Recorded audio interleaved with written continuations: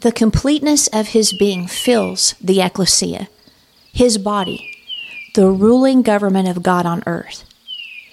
God cannot make himself more visible or exhibit himself more accurately than through me and his family on earth. The manifest wisdom of God is displayed through me individually and us corporately, confounding all wisdom of the world and spiritual forces.